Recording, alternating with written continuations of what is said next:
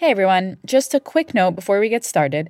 NPR is doing its annual survey to better understand how listeners like you spend time with podcasts. We would love it if you would help us out by completing a short anonymous survey at npr.org/podcast survey, all one word.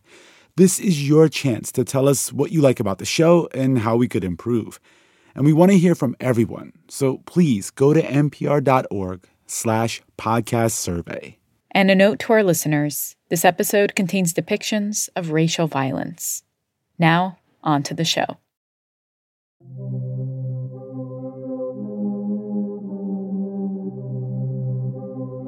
All persons born or naturalized in the United States and subject to the jurisdiction thereof are citizens of the United States and of the state wherein they reside. No state shall make or enforce any law which shall abridge the privileges or immunities of citizens of the United States. Nor shall any state deprive any person of life, liberty, or property without due process of law, nor deny to any person within its jurisdiction the equal protection of the laws.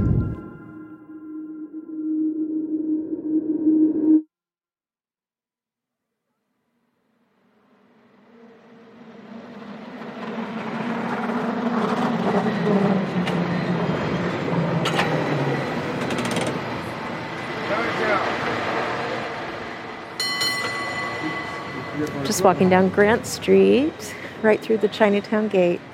This is Throughline editor Julie Kane, walking in Chinatown, San Francisco, on a cool Sunday afternoon. She's in one of the oldest Chinatowns in the world, a place where Chinese immigrants have been moving to for over 150 years. It takes up about 24 city blocks, winding up and down steep San Francisco hills. So I am walking up Sacramento Street. It is a beautiful day. I'm walking up a hill, which you probably hear in my my breathing.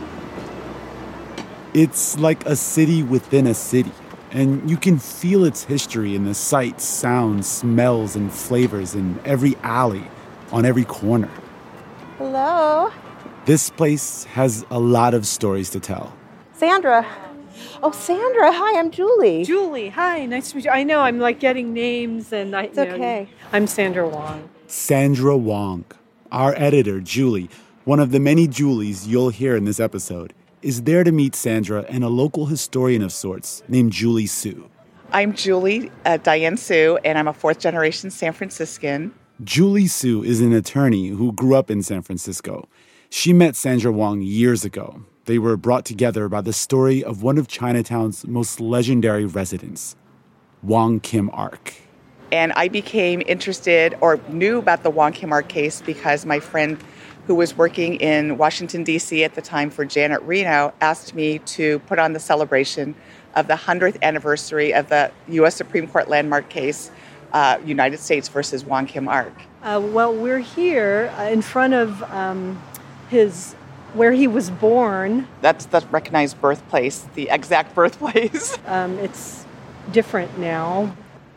751 Sacramento Street. Back then, in the late 1800s, when Wong Kim Ark was born, it was a storefront with an apartment above the shop. Today, it's a school in the middle of a quiet side street, just downhill from the main tourist drag. So this is as close as we get to 751 Sacramento Street. It is now the site of the Nam Kyu Chinese School. The school is a beautiful red, green, and white building. It's designed in the classic Chinese style. Raised pavilions, ornate paneling covering the windows, curved shingles on the roof. This should probably be a site where tourists flock because of its connection to Wong Kim Ark. He was the defendant in a court case that would forever alter U.S. immigration laws. I first heard about Wong Kim Ark at my father's funeral. This is Sandra Wong. It was a picture board of my father and all these pictures of him when he was young throughout his life, along with this newspaper article that talked about the Wong Kim Ark case. And I remember reading it and thinking, this sounds like a big deal.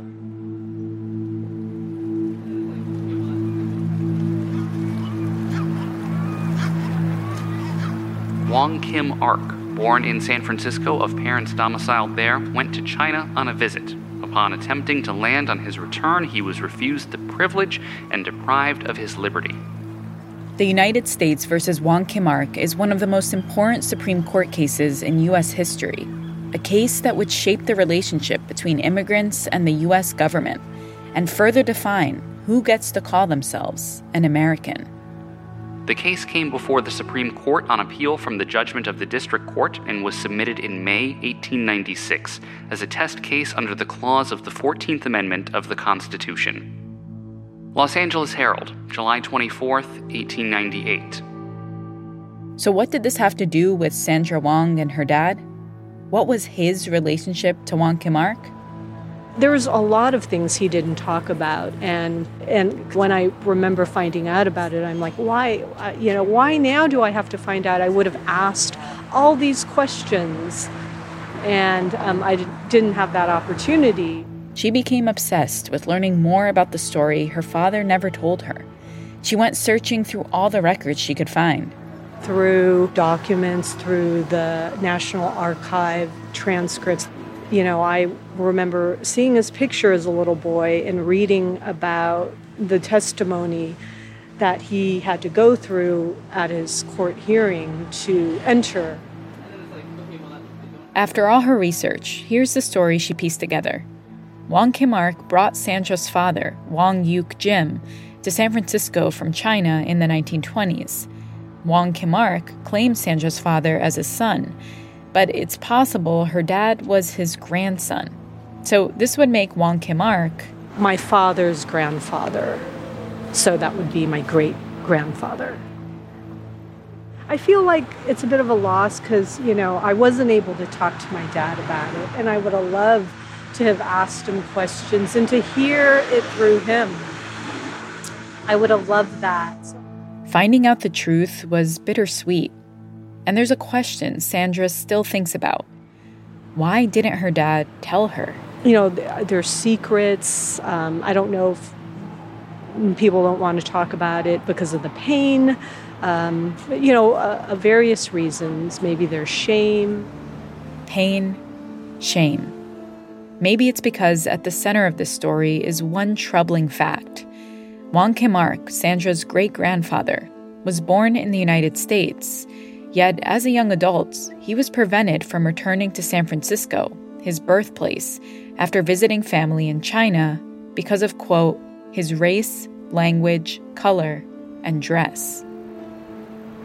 As I read through the files and him going back and forth, and all of a sudden to be told that you don't have a right to come here. I mean, can you imagine how you would feel in just being so incensed? And that would definitely make you fight, I would think.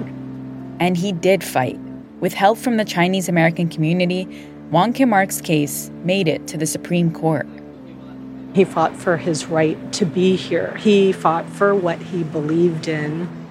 He fought for his birthright citizenship.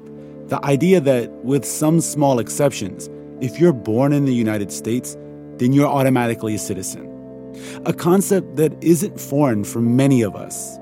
I immigrated to the U.S. from Iran as a child, but my son, who was born in Maryland, is the first person in my entire family to be a U.S. citizen because he was born here. Many of the staff on Throughline are either first, second, or third-generation immigrants who have some experience with the complexities of this legal principle. It's easy to think that it's always been this way, but the question of who is an American has always been up for debate. And the answer to that question is always a product of the political, social, and economic realities of when it's being asked. It's an issue that's still contested today. Members of Congress consistently bring up stripping birthright citizenship, so it is a really big deal. The fight is always there. We can never just assume that these rights are going to be there. In 2021, a bill was introduced in Congress to change birthright citizenship.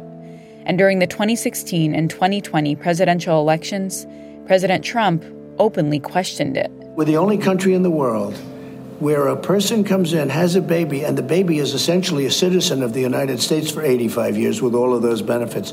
It's ridiculous. That would mean overturning a portion of the Constitution's 14th Amendment. Number one, the 14th Amendment is very questionable as to whether or not somebody can come over, have a baby, and immediately that baby is a citizen.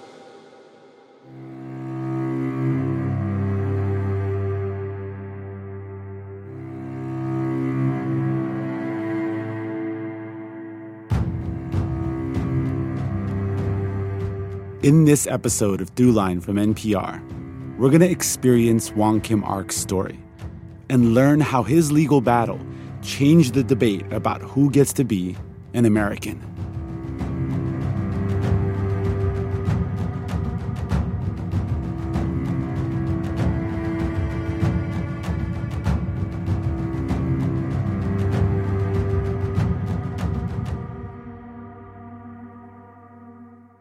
This is Zachary from Longmont, Colorado, and you are listening to Throughline from NPR.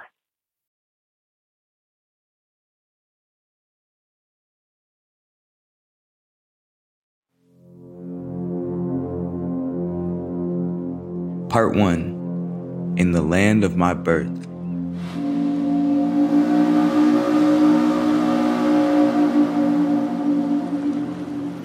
In August of 1895, a ship called the SS Coptic approached the coast of Northern California. On that boat was a passenger from San Francisco, a young man returning from visiting his parents' homeland of China. That steamship journey took about a month, and he would have ridden in steerage near the engine room, which is where most of the Chinese immigrants traveled. He was a cook named Wong Kim Ark. He would have slept on a bunk, crammed in with everyone else on steerage, and they overcrowded these boats. It would have been certainly a fairly squalid way to travel and very difficult in terms of limited food and water. I think when he saw San Francisco Bay emerge out of what was likely the foggy morning, he must have been thrilled to think, I'm finally back home and I can get off this boat and go back to my home in San Francisco. But that's not what would happen.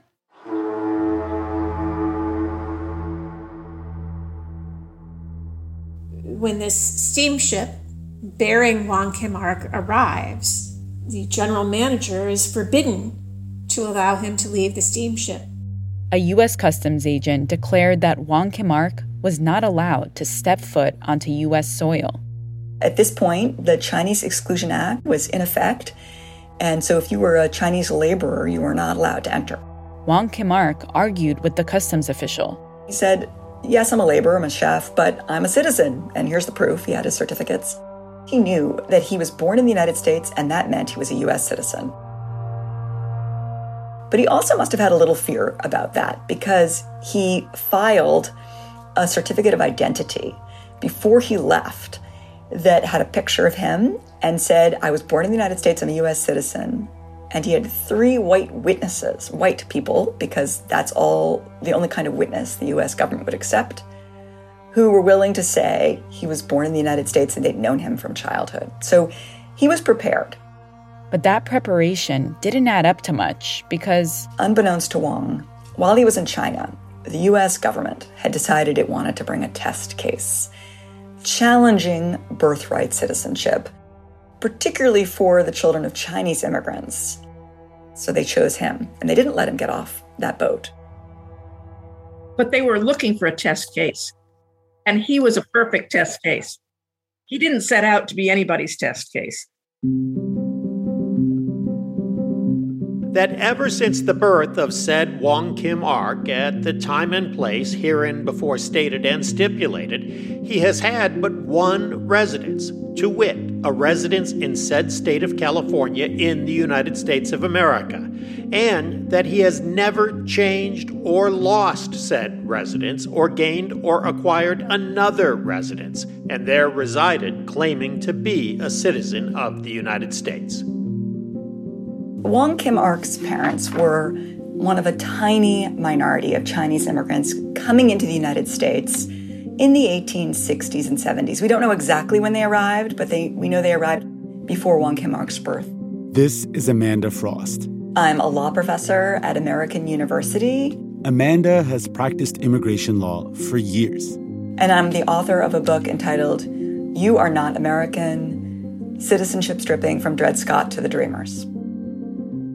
They came from the Pearl River Delta area. I mean, these trade ports of Hong Kong, Shenzhen, Canton were opening up to the world.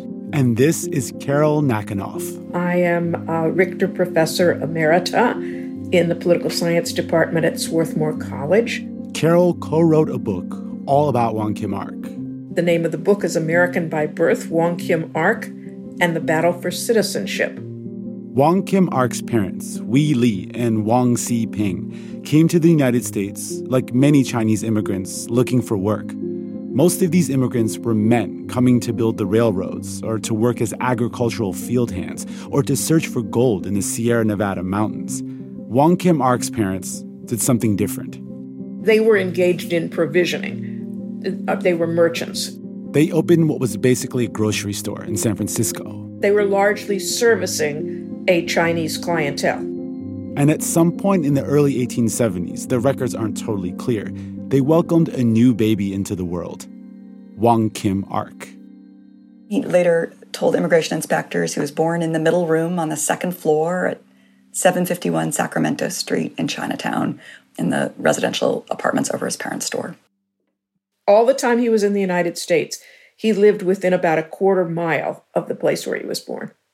This is probably because Chinese people were not welcome in many other parts of San Francisco. And this pattern followed in other cities with growing Chinese populations. In response, Chinatowns popped up in cities all over the U.S. It was a way for Chinese immigrants to band together, form communities, and try to keep themselves safe in an increasingly hostile country. But sometimes, these enclaves became a target.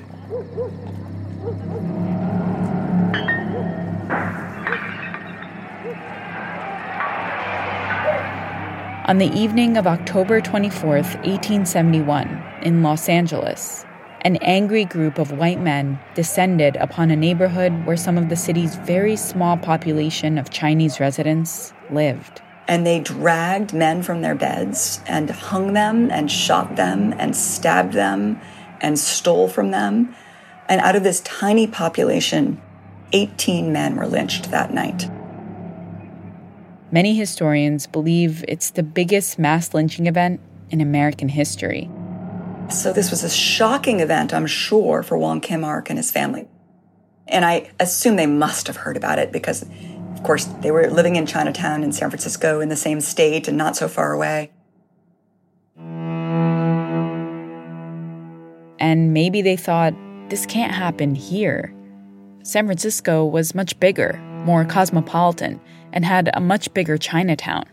But if that's what they thought, they were wrong. Because in 1877, a very similar attack, pogrom, racial pogrom, occurred in San Francisco in Chinatown. In what started as a labor strike, a group of angry men, driven by the idea that Chinese immigrants were taking their jobs by working for less, marched towards Chinatown and started setting buildings on fire. They killed 4 men that night. It must have been terrifying. Anti-Chinese violence had landed on the doorstep of Wong Kim Ark's family. Eventually, they packed up their store and moved back to China.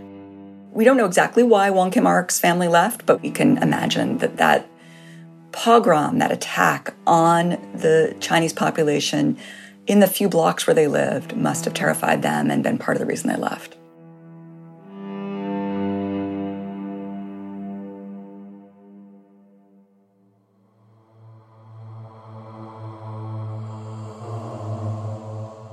Where did all this anger towards Chinese immigrants come from?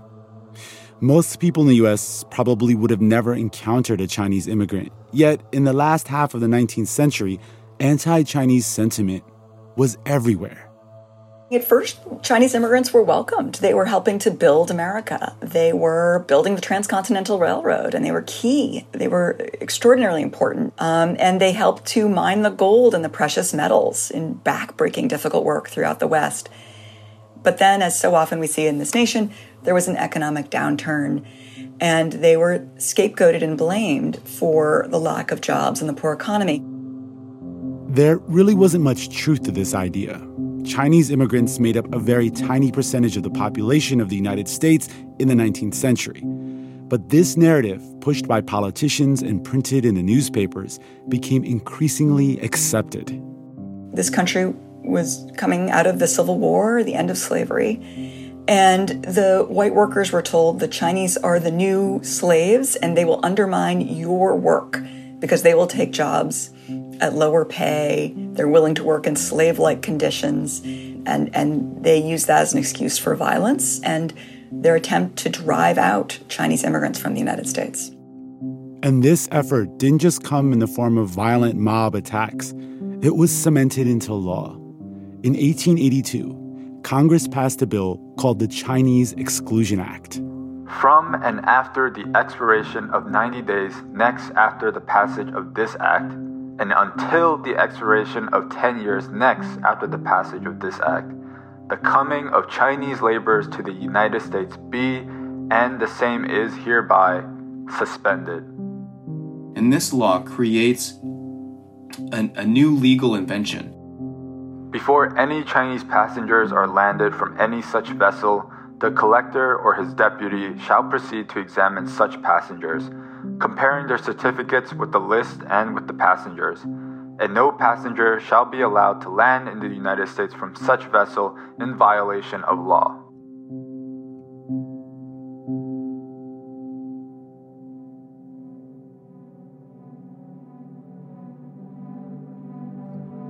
It creates a racial distinction that says that the Chinese are a different race which should not be allowed to immigrate or naturalize. There are some exemptions built into the law, which provide exemptions for like students and diplomats and merchants. This is Jason Oliver Chang. I'm associate professor of history and Asian American studies at the University of Connecticut. Jason says that as soon as the law passed, customs officials around the country began looking for Chinese laborers who might be in the U.S. in violation of the law. They would inspect their hands to see if they were calloused and say, are you really an upper-class merchant or are you a laborer who's pretending? And so they would have these very, demeaning, humiliating kinds of approaches to really enforce the racial rule of the land. There was a sense, too, that the Chinese couldn't assimilate, and that Chinese immigrants weren't willing to assimilate. So we had these constant kinds of battles for the lived reality of citizenship. The Chinese population was forced by laws as well as social conventions to live in isolated ways, to live in Chinatowns, in ethnic enclaves. The children were barred from attending schools. Anti-miscegenation laws barred marriage. The federal law barred Chinese immigrants from becoming citizens. There was also the Page Act, which barred all Chinese women, except for the wives of merchants, from entering the United States. There was also the Geary Act that required all Chinese immigrants to constantly walk around with identification papers. So there was this sense that the Chinese wouldn't assimilate, but of course it was the laws and policies and practices of the nation that made it so difficult for them to assimilate. But that also made it easy to view them as others, as people who are not like us. These were important messages that also aligned with a broader kind of sense that the West was for white people. And for many Chinese people in the U.S., the message was clear. Their job in the United States was over.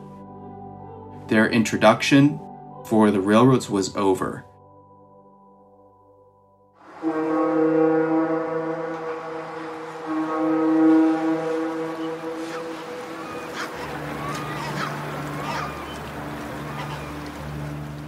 When Wong Kim Ark's family left the United States after the 1877 anti-Chinese riots in San Francisco, they never came back.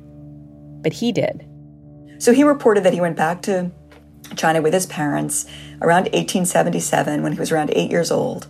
He came back, he said, at age 11 with an uncle, and he began working as first like a dishwasher and then a cook, first in the mining communities in the Sierra Nevada mountains and then later in Chinatown. It must have been a very rough life for him.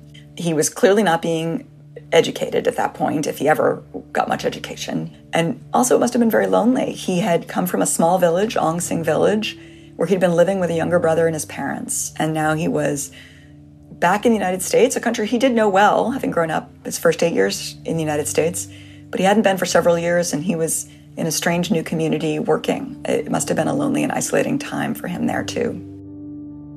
We also know from a picture where he's wearing sort of a smock and his hair is standing up on end. And you realize, that he probably didn't have a lot of opportunities to shower. He was working probably hot, difficult, hard jobs as a chef in a kitchen. So that gave you a sense, too, of the hardships of his life. He lived in the United States until he was about 20, when he went back to China because he wanted to find a wife. He wanted to get married. Something that would have been really challenging in the U.S. because there were so few Chinese women and because Chinese men were legally barred or socially discouraged from marrying outside their race.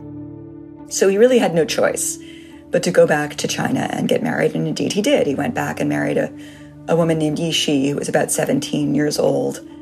And he got married to her, and she moved in with his mother and brother in Ongsing Village in Guangdong Province in China. But he didn't stay long. After several months, he returned to the United States to work. And he repeated this process again a couple of years later, going back to China to visit his wife and his growing family. But in 1895, on what he must have expected to be another uneventful trip from China to San Francisco, I'm sure he thought it would go smoothly because he'd landed back in the U.S. Twice before, once in the last 5 years, and he'd been admitted as a U.S. citizen. He had no idea that he would soon be stuck on a steamship off the coast of California, within sight of his hometown, told by his own government that he was not allowed back into the country of his birth, that all of a sudden, he was not a citizen. And they basically claimed that if your parents were not citizens, then even if you were born in the U.S., you were not a citizen of the United States, and you could be barred entry or deported from the United States.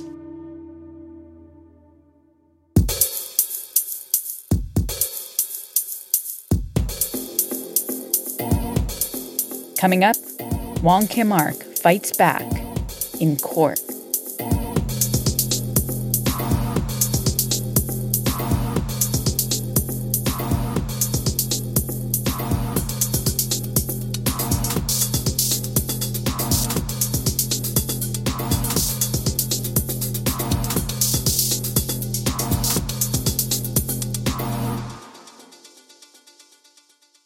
Hi, I'm Jade Wynn. I'm in Stanford, California, and you're listening to Throughline from NPR. This message comes from NPR sponsor MassMutual. Talking about your future can be uncomfortable, whether it's about how expensive college is going to be for your children, or realizing how much you need to save for retirement, or figuring out how to plan for the unexpected, or anything to do with life insurance. It can be overwhelming. But you don't have to do it alone. MassMutual can help you plan for all the important moments in life so you can protect all the important people in your life. Talk to MassMutual today. Feel comfortable about tomorrow.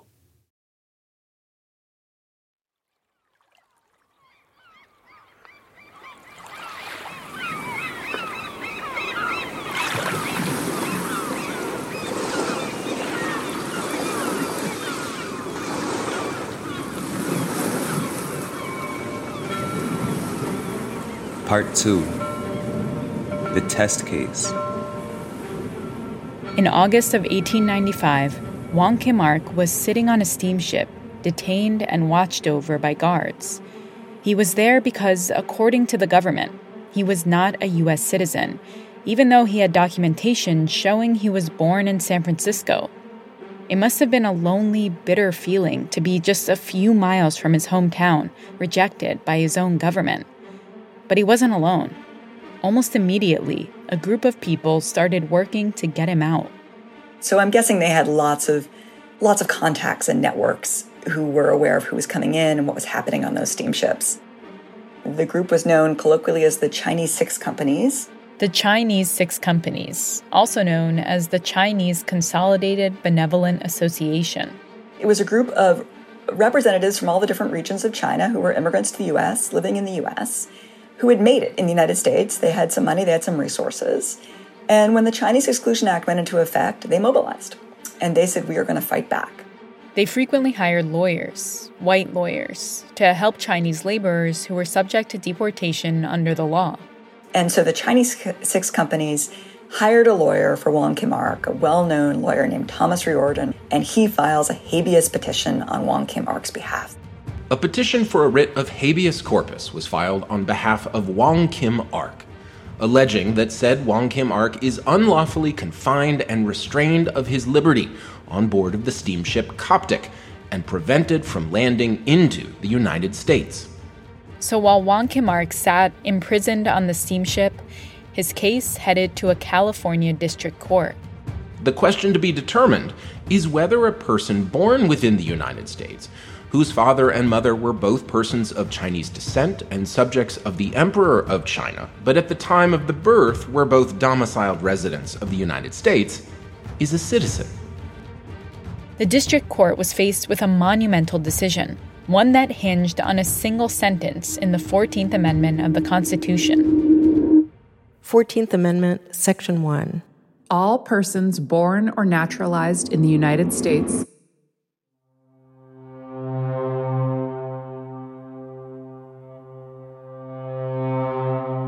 The 14th Amendment was added to the Constitution after the Civil War to achieve, quote, equal protection of the laws. It was intended to make sure newly emancipated Black Americans had full equal citizenship and rights. Some of the most impactful Supreme Court cases have hinged on this amendment. There's Plessy v. Ferguson, which upheld the constitutionality of segregation, Brown v. Board of Education, which reversed that, even Roe v. Wade, which guaranteed the right to abortion. Wong Kim Ark's case focused on a specific part of the 14th Amendment, the Citizenship Clause.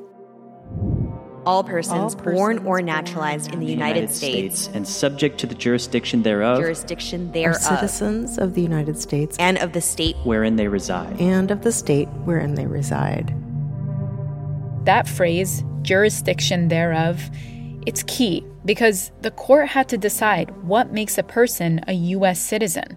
Do all people born on U.S. soil fall under its jurisdiction, its laws?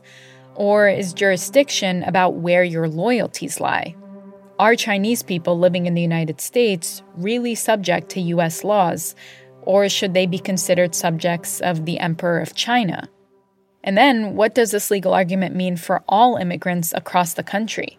Could this same logic be applied to birthright citizens from Europe? Given the attention that this case drew in the local press, it seems that everyone understood that this was going to be the big challenge. Julie Novkov is a political scientist and co-author of the book American by Birth, Wong Kim Ark and the Battle for Citizenship. It was going to have a broader impact than whatever was going on in San Francisco. One of the most important Chinese cases for many years being the application of Wong Kim Ark to land as a native son. Wong Kim Ark was still stuck on a steamer off the coast while his case played out in court. It had been months, and he was right in the middle of a bigger battle between the U.S. government and Chinese Americans. The case of Wong Kim Ark promises to become historic, for the question raised is whether a Chinese born on American soil is a citizen of the United States.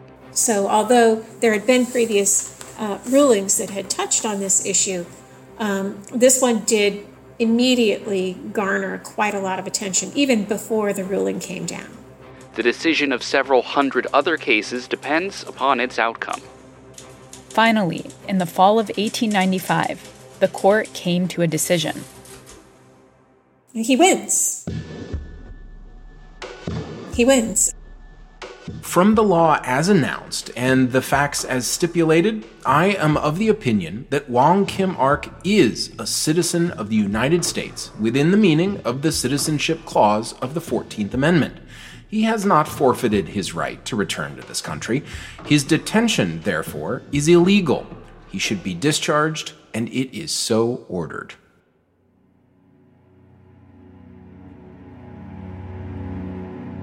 The experiment of blending the social habits and mutual race idiosyncrasies of the Chinese laboring classes with those of the great body of the people of the United States has been proved by the experience of 20 years to be in every sense unwise, impolitic, and injurious to both nations. Wong Kim Ark was technically free, but his victory was short-lived. So the government doesn't give up, but the government immediately says, we're appealing this. And in fact, Wong Kim Ark is only allowed off that steamship because he posted a $250 bail. And those records are lost to history, but I'm guessing that the Chinese 6 companies produced that $250. He was kept for 4.5 months, and he was only released on January 3rd, 1896. The government appealed the case up to the Supreme Court. They did this because they wanted to enforce and expand the Chinese Exclusion Act. Even the president at the time, Grover Cleveland, was in full support of excluding Chinese immigrants. This has induced me to omit no effort to answer the earnest and popular demand for the absolute exclusion of Chinese laborers having objects and purposes unlike our own. So the government did it. It appealed the case all the way up to the U.S. Supreme Court. And the Solicitor General, the lawyer who represents the government in front of the Supreme Court, was right out of central casting. A man named Holmes Conrad. And Holmes Conrad was tall, patrician. He looked like exactly the kind of person that could be trusted to convey the law clearly and accurately to the justices. His reputation at the time was that he was an excellent lawyer, an excellent representative of the U.S. government. But if you dig a little deeper into the background of Holmes Conrad, you see some really interesting personal details. Holmes Conrad came from a prominent slave-owning family. He had spent the Civil War as an officer, fighting for the Confederacy. And here's some nice irony for you. Because he fought for secession during the Civil War, Conrad actually had his citizenship revoked. So for at least a short period of time, Holmes Conrad, too, was not a citizen of the United States. He wouldn't have been able to vote or hold office. It's interesting to think that, at least for a brief period of time, he shared this issue with Wong Kim Ark about whether he would be considered a citizen of the United States. Meanwhile, Wong Kim Ark, after being detained those horrible 4 months on ships, was back to his hardscrabble life in San Francisco. He was earning money and sending it to his wife and kids in China. And all the while, the government was trying to beat him in court, questioning his citizenship. Yet, behind the scenes, he's got an all-star, high-powered legal team on his side, paid for by the Chinese 6 companies. They had lawyers on retainer.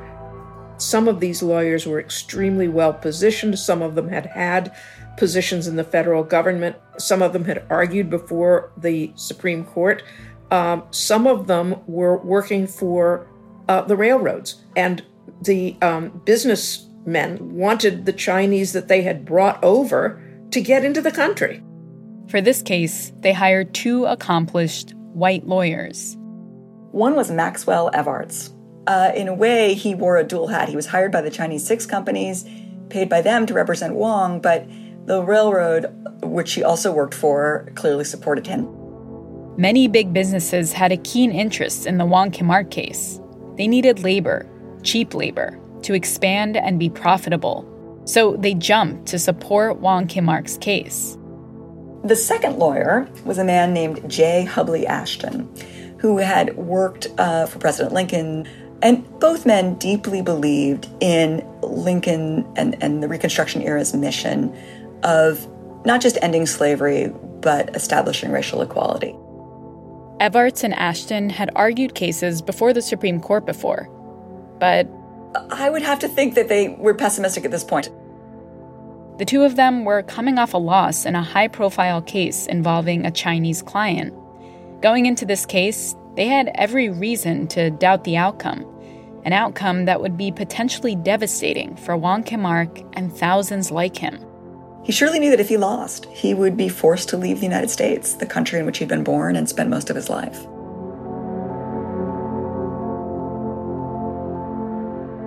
Coming up, Wong Kim Ark heads to the Supreme Court.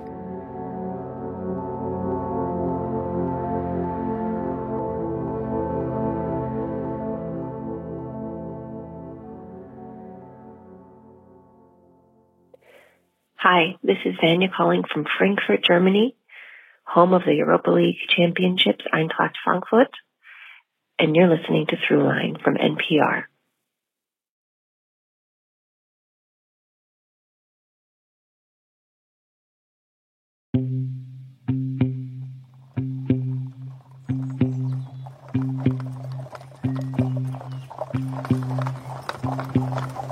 Part 3. Jurisdiction thereof. On March 5th, 1897, on a Friday afternoon, the day came. The case of United States versus Wong Kim Ark began. They're in the Capitol building because there was no Supreme Court building at this time. And they were in front of these 9 black-robed men with Chief Justice Fuller in the middle, who was very short, so he was sitting on an elevated chair. Chief Justice Melville Weston Fuller was the leader of the 9 justices that made up the Supreme Court. And let's just say they had a bit of a reputation. The Fuller Court is known among constitutional scholars as one of the most racist iterations of the Supreme Court that has existed across the span of American history. They're responsible for Plessy versus Ferguson, responsible for building the infrastructure that supports the development of Jim Crow in the South in the 20th century. And they actively, in some cases, support white supremacy and white supremacists. And the court is also not always all that wonderful to the Chinese specifically. Many members of the court were on record as being hostile to Chinese immigrants.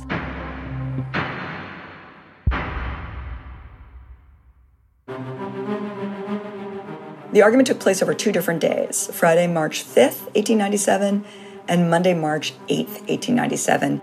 So the United States government, represented by Holmes Conrad, swung first. He would have argued, as he did in his brief, that the 14th Amendment, which guarantees citizenship to all born in the United States, has a caveat, or he would have said an exception, which is only those who are born in the United States and who are subject to its jurisdiction are automatically birthright citizens of the United States. Though case turned upon the meaning of the language, subject to the jurisdiction thereof, jurisdiction being of 2 kinds, territorial and political. And so Holmes Conrad would have grasped on to that language and said, well, Wong Kim Ark, sure, he was born in the United States, we can't refute that. But we do not think he was subject to the jurisdiction of the United States because his parents were loyal to the Emperor of China, and so was their son by sort of automatic transmission. And so that means the son cannot automatically acquire citizenship based on birth. That was the first piece of Conrad's argument. But then he made a bigger, bolder claim. Also said to the Supreme Court that the 14th Amendment to the U.S. Constitution is itself unconstitutional. And his reason for that was he said the South was coerced into ratifying the 14th Amendment in 1868, and therefore it was never validly a part of the Constitution. And we can see in that argument, of course, that he's trying to litigate the Civil War. He's trying to say the Reconstruction Amendment should not be law. We should turn back the clock. Conrad was making this argument in 1897 in front of the Supreme Court, over 30 years after the ink on the 14th Amendment had dried. And in fact, the lawyers for Wong Kim Ark call him on that. And they say in their brief, this nation spilled so much blood to fight for the end of slavery and to establish the 13th and 14th and 15th Amendments and change our nation and change our Constitution.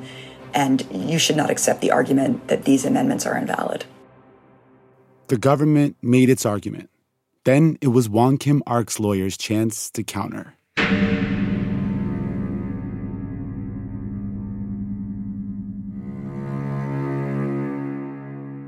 Well, in very simple terms, Wong Kim Ark's lawyers have 2 main claims. One is that this principle of birthright citizenship is a long-standing principle in common law, not just American common law, but English common law. Their second claim is that this common law principle was adopted in the 14th Amendment.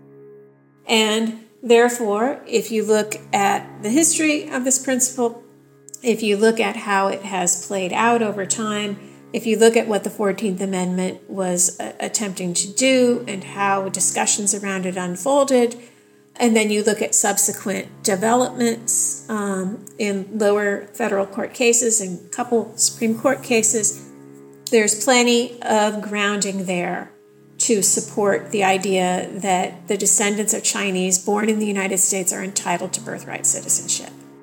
Millions of immigrants from Europe and around the world had moved to the U.S. in the 19th century. They were encouraged to come and populate the West through laws like the Homestead Act. And their children who were born here were de facto citizens. They could vote, at least the men could, start companies, and they were making up more and more of the population. So the Supreme Court was suddenly having to address a fundamental issue. If the sons and daughters of Chinese are not citizens, then what of the sons and daughters of the English, the Irish, the Germans, the French, other people who have come to the United States? If you are not a citizen upon being born on this soil, then none of those others are citizens either. That principle is universal. And if you undercut it for the descendants of Chinese, you're basically undercutting the foundations of quite a few American citizens.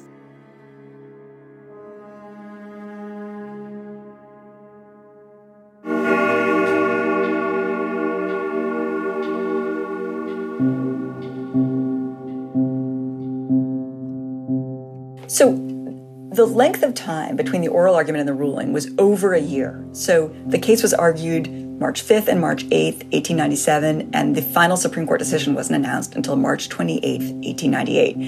And that was an extraordinary long period of time. It would be extraordinary today. It was even more so then. If you had been looking at this case, not necessarily knowing what was going to happen, only knowing what you know about the Fuller Court going into it, I think you could be forgiven for being a little bit uncertain about which way this one was going to go.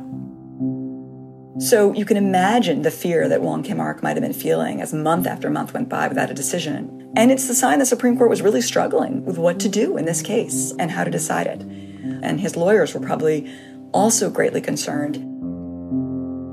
But they were brilliant lawyers, and they told the Supreme Court, if you rule for the government that the children of immigrants are not citizens, you will take away citizenship from hundreds of thousands, maybe millions of people, including lots of white people.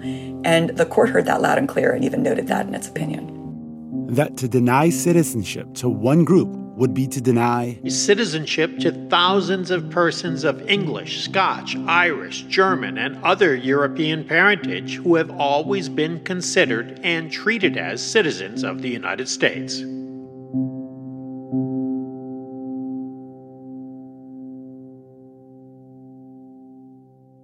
It took over a year, but finally, the Supreme Court issued a ruling in the case of U.S. versus Wong Kim Ark.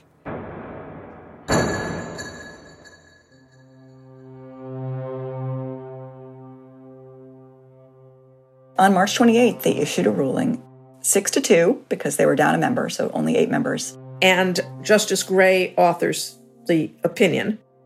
And he finds that Wong Kim Ark and all others similarly situated are indeed entitled to birthright citizenship. Regardless of the immigration status of their parents, are citizens of the United States. It is conceded that if he is a citizen of the United States, the acts of Congress known as the Chinese Exclusion Acts, prohibiting persons of the Chinese race and especially Chinese laborers from coming into the United States, do not and cannot apply to him. The fact, therefore, that acts of Congress or treaties have not permitted Chinese persons born out of this country to become citizens by naturalization cannot exclude Chinese persons born in this country from the operation of the broad and clear words of the Constitution. All persons born in the United States and subject to the jurisdiction thereof are citizens of the United States. Justice Gray.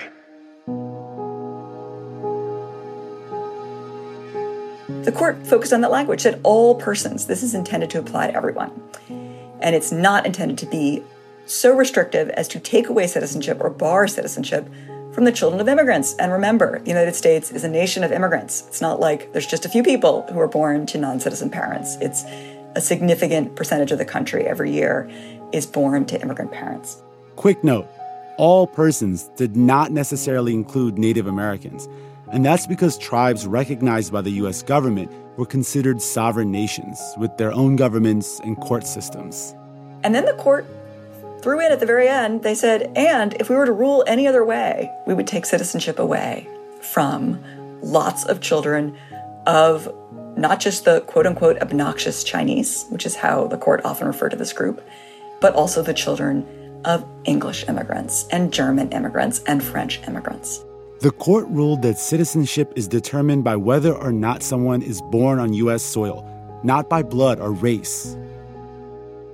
That, I think, also pragmatically led them to say, no, Wong Kim Ark, we're ruling for you, not so much because we're sympathetic to children of Chinese immigrants, but because we can't undo the citizenship of the children of immigrants in this country.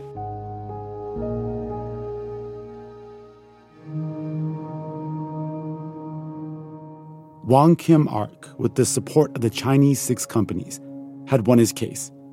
He was recognized by the U.S. government as a birthright citizen, a ruling that his lawyers knew would have an impact on generations to come. And Wong Kim Ark could finally go back to his life in San Francisco. Well, I would love to say it was a fully happy ending. His problems were not over in part because the U.S. government didn't fully give up. It gave up on that formal legal argument. But I feel in some ways they just switched the battle to other venues. So Wong knew that if he wanted to leave the country again, he would have to prove to everyone's satisfaction, all of these white immigration inspectors, that he was the man who'd won the Supreme Court case, that he was Wong Kim Ark, that he was a citizen born in the United States. And that if they disbelieved him, he'd be stuck all over again in the steerage hold of a steamship trying to argue he could enter his country. And that must have made him very leery to even think about leaving the United States. But Wong Kim Ark didn't need to leave the U.S. to land in trouble with authorities. He was living in El Paso, Texas, just a few years later after his win, in October of 1901, living and working there, and he was arrested and charged with being a Chinese immigrant, not a native-born American, a Chinese immigrant who was illegally in the United States. He had to post a $300 bond. That's over $10,000 in today's money. And it took months before he could convince these officials, I'm the guy who won the Supreme Court case establishing birthright citizenship. That's who I am. I am a citizen who gets to stay. This is the racial profiling of its time.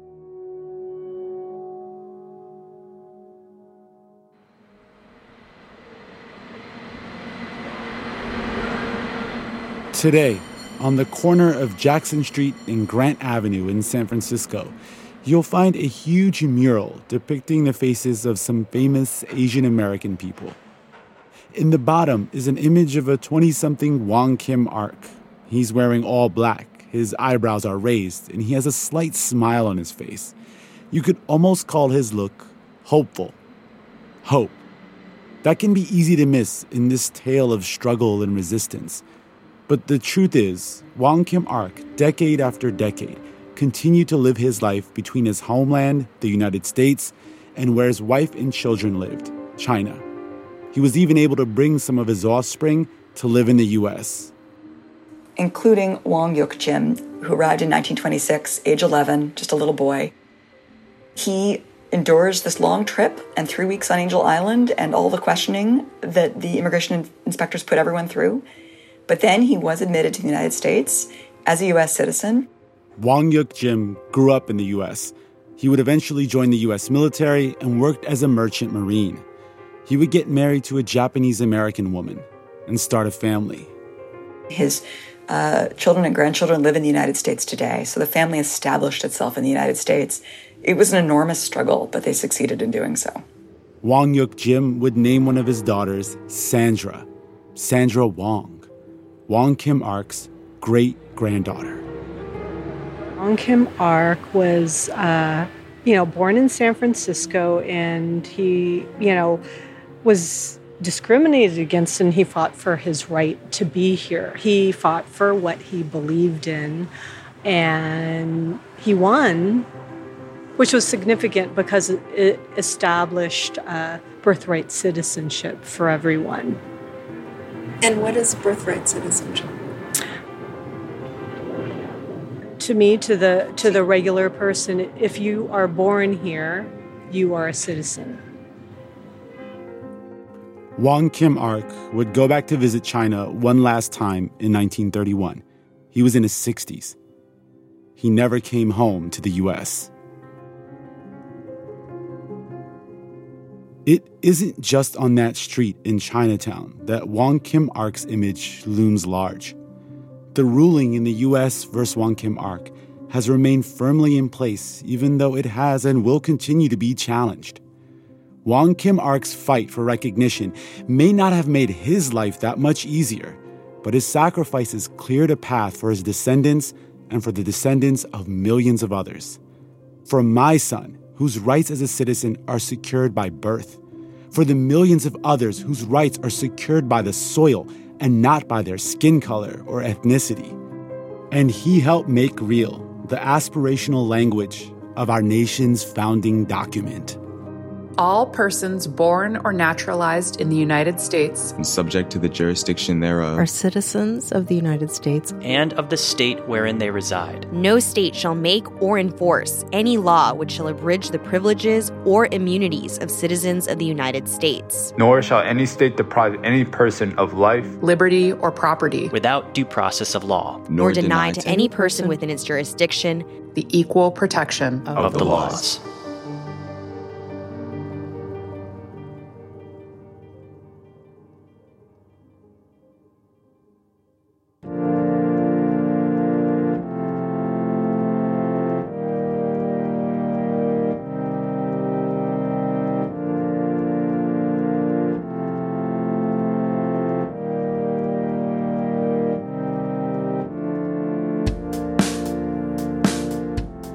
That's it for this week's show. I'm Ramtin Arablouei. I'm Randa Abdelfattah, and you've been listening to Throughline from NPR. This episode was produced by me.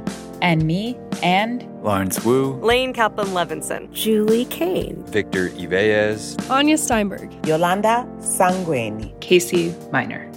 Fact-checking for this episode was done by Kevin Vogel. Thanks to Casey Morell, Don Gagne, Corey Turner, Blaze Adler-Ivanbrook, Lawrence Wu, Casey Miner, Amiri Tullah, Christina Kim, and Devin Katayama for their voiceover work. Thank you to the Chinese Historical Society of America for all their help. Thanks also to Tamar Charney and Anya Grundman. Special thanks to Sandra Wong and Julie Su. This episode was mixed by Josh Newell. Music for this episode was composed by Ramtin and his band Drop Electric, which includes Naveed Marvi, Sho Fujiwara, Anya Mizani. And before we go, NPR is doing its annual survey to better understand how listeners like you spend time with podcasts. We would love it if you helped us out by completing a short anonymous survey at npr.org/podcast survey, all one word. This is your chance to tell us what you like about the show and how we can improve. And we want to hear from everyone. So please go to npr.org/podcast survey, all one word, to take the survey. And finally, if you have an idea or like something you heard on the show, please write us at throughline@npr.org or hit us up on Twitter at throughlinenpr. Thanks for listening.